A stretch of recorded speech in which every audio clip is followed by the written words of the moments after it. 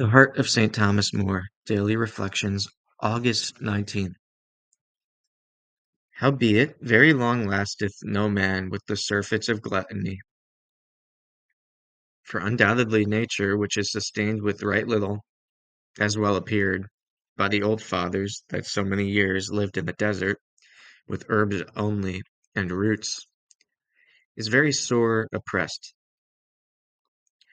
and in manner overwhelmed, and with the great weight and burden of much and divers viands, and so much laboureth to master the meat, and to divide, and separately to send it into all parts of the body, and there to turn it into the like and retain it, that she is by force and great resistance of so much meat as she hath to work upon, of which every part laboureth to conserve and keep his own nature and kind, such as it is, wearied and overcome, and giveth it over, except it be helped by some outward aid.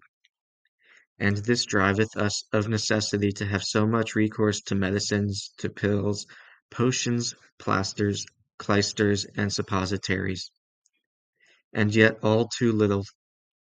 Our gluttony is so great, and therewith so diverse, that while one meat digesteth, another lieth and putrefieth, and ever we desire to have some help to keep the body in health. And when we be counselled to live temperately and forbear our delicacies and our gluttony, that will we not hear of it, but fain would have some medicines, as purgatives and vomits, to pull down and void that we cram in too much. And in this we fare, as the great moral philosopher Plutarch saith, like a foolish master of a ship, that goeth not about to see the ship tight and sure, but letteth by his carelessness his ship fall on a leak, and then careth not yet to stop the chinks, but set more men to the pump, rather with much travail and great peril to draw it dry, than with little labour and great surety to keep it dry. Thus we fare, saith Plutarch, that through intemperate living drive ourselves to sickness, and patch us up with physic, where we might with sober diet and temperance have less need of, and keep ourselves in health.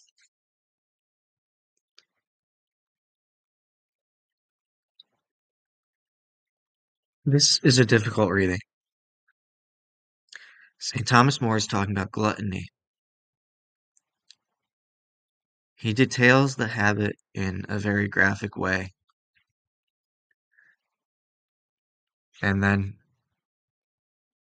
he turns it into a simile, or he shares a simile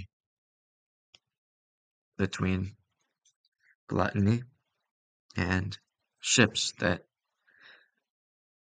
aren't carefully sailed.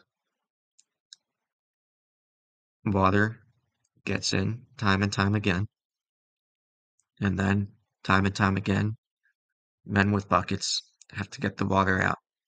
And this is similar to when men are eating and eating and eating, and to fight the parts of them that are going to start expanding from eating and eating and eating, they rely on medicine. He lists these medicines, pills, potions, plasters, clysters, and suppositories. In our day, this might just be reduced to pills.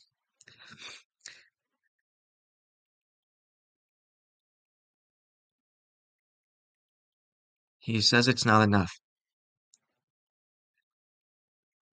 He says people are given advice often: live more temperately, give up the delicacies, the gluttony. It reminds us of previous readings where we're called to forbear uh, riches of the world, which are are harmful, one of which being an excessive amount of fine food or an excessive amount of junk food.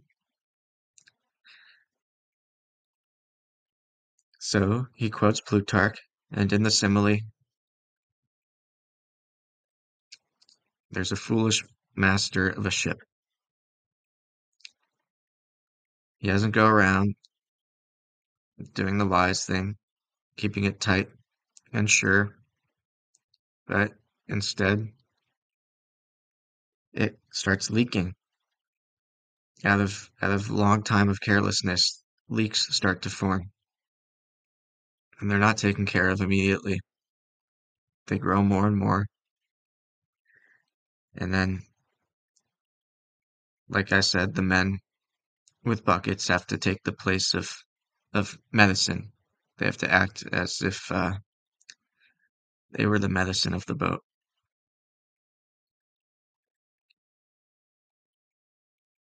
The way Plutarch phrases it is that we live with intemperate living, no temperance, which is a virtue, probably an opposite virtue to gluttony.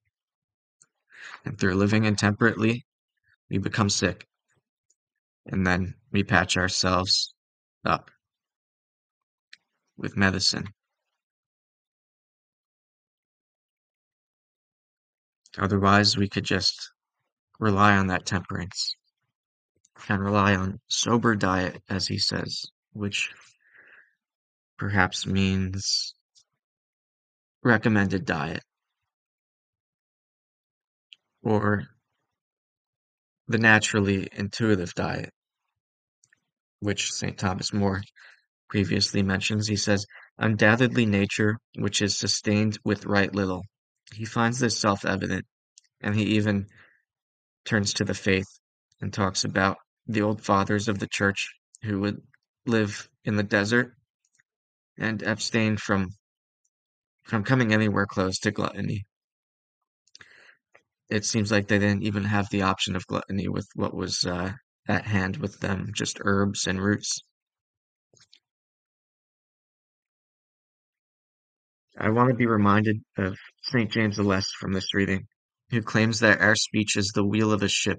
It's a small, unnoticeable part that makes all the difference. The tongue really is what he's talking about. And in the Bible also, it sometimes says the lips can be defiled by improper speaking. Or there will be people who say they're unworthy of praising God because their lips are so defiled that even if they say good things, it will pass through their defiled lips. These are readings in the Old Testament which are uh, surpassed and mended by by Christ, who through ordination of priesthood can work through any man, defiled or pure. It also reminds me of Christ's parable of the wheat and the weeds from the book of Matthew. He proposed another parable to them. The kingdom of heaven may be likened to a man who sowed good seed in his field. While everyone was asleep, his enemy came and sowed weeds all through the wheat, and then went off. When the crop grew and bore fruit, the weeds appeared as well. The slaves of the householder came to him and said, Master, did you not sow good seed in your field? Where have the weeds come from? He answered, An enemy has done this. His slaves said to him, Do you want us to go and pull them up? He replied, No. If you pull up the weeds, you might uproot the wheat along with them. Let them grow together until harvest. Then, at harvest time, I will say to the harvesters, First collect the weeds and tie them in bundles for burning, but gather the wheat into my barn.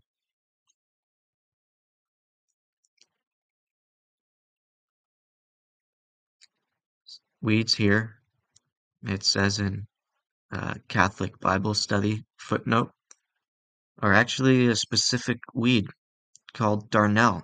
So it's one weed that one enemy has sowed.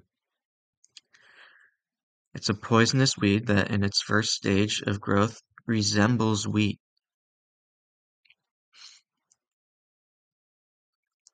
And the divine gardener, having all knowledge and all insight, knows that at the time of harvest this will be a manageable thing. But he knows it is crucial before the time of harvest to mend his field very wisely. We'll conclude with a prayer. Our Father, who art in heaven, hallowed be thy name. Thy kingdom come, thy will be done, on earth as it is in heaven. Give us this day our daily bread, and forgive us our trespasses, as we forgive those who trespass against us. And lead us not into temptation, but deliver us from evil. Amen.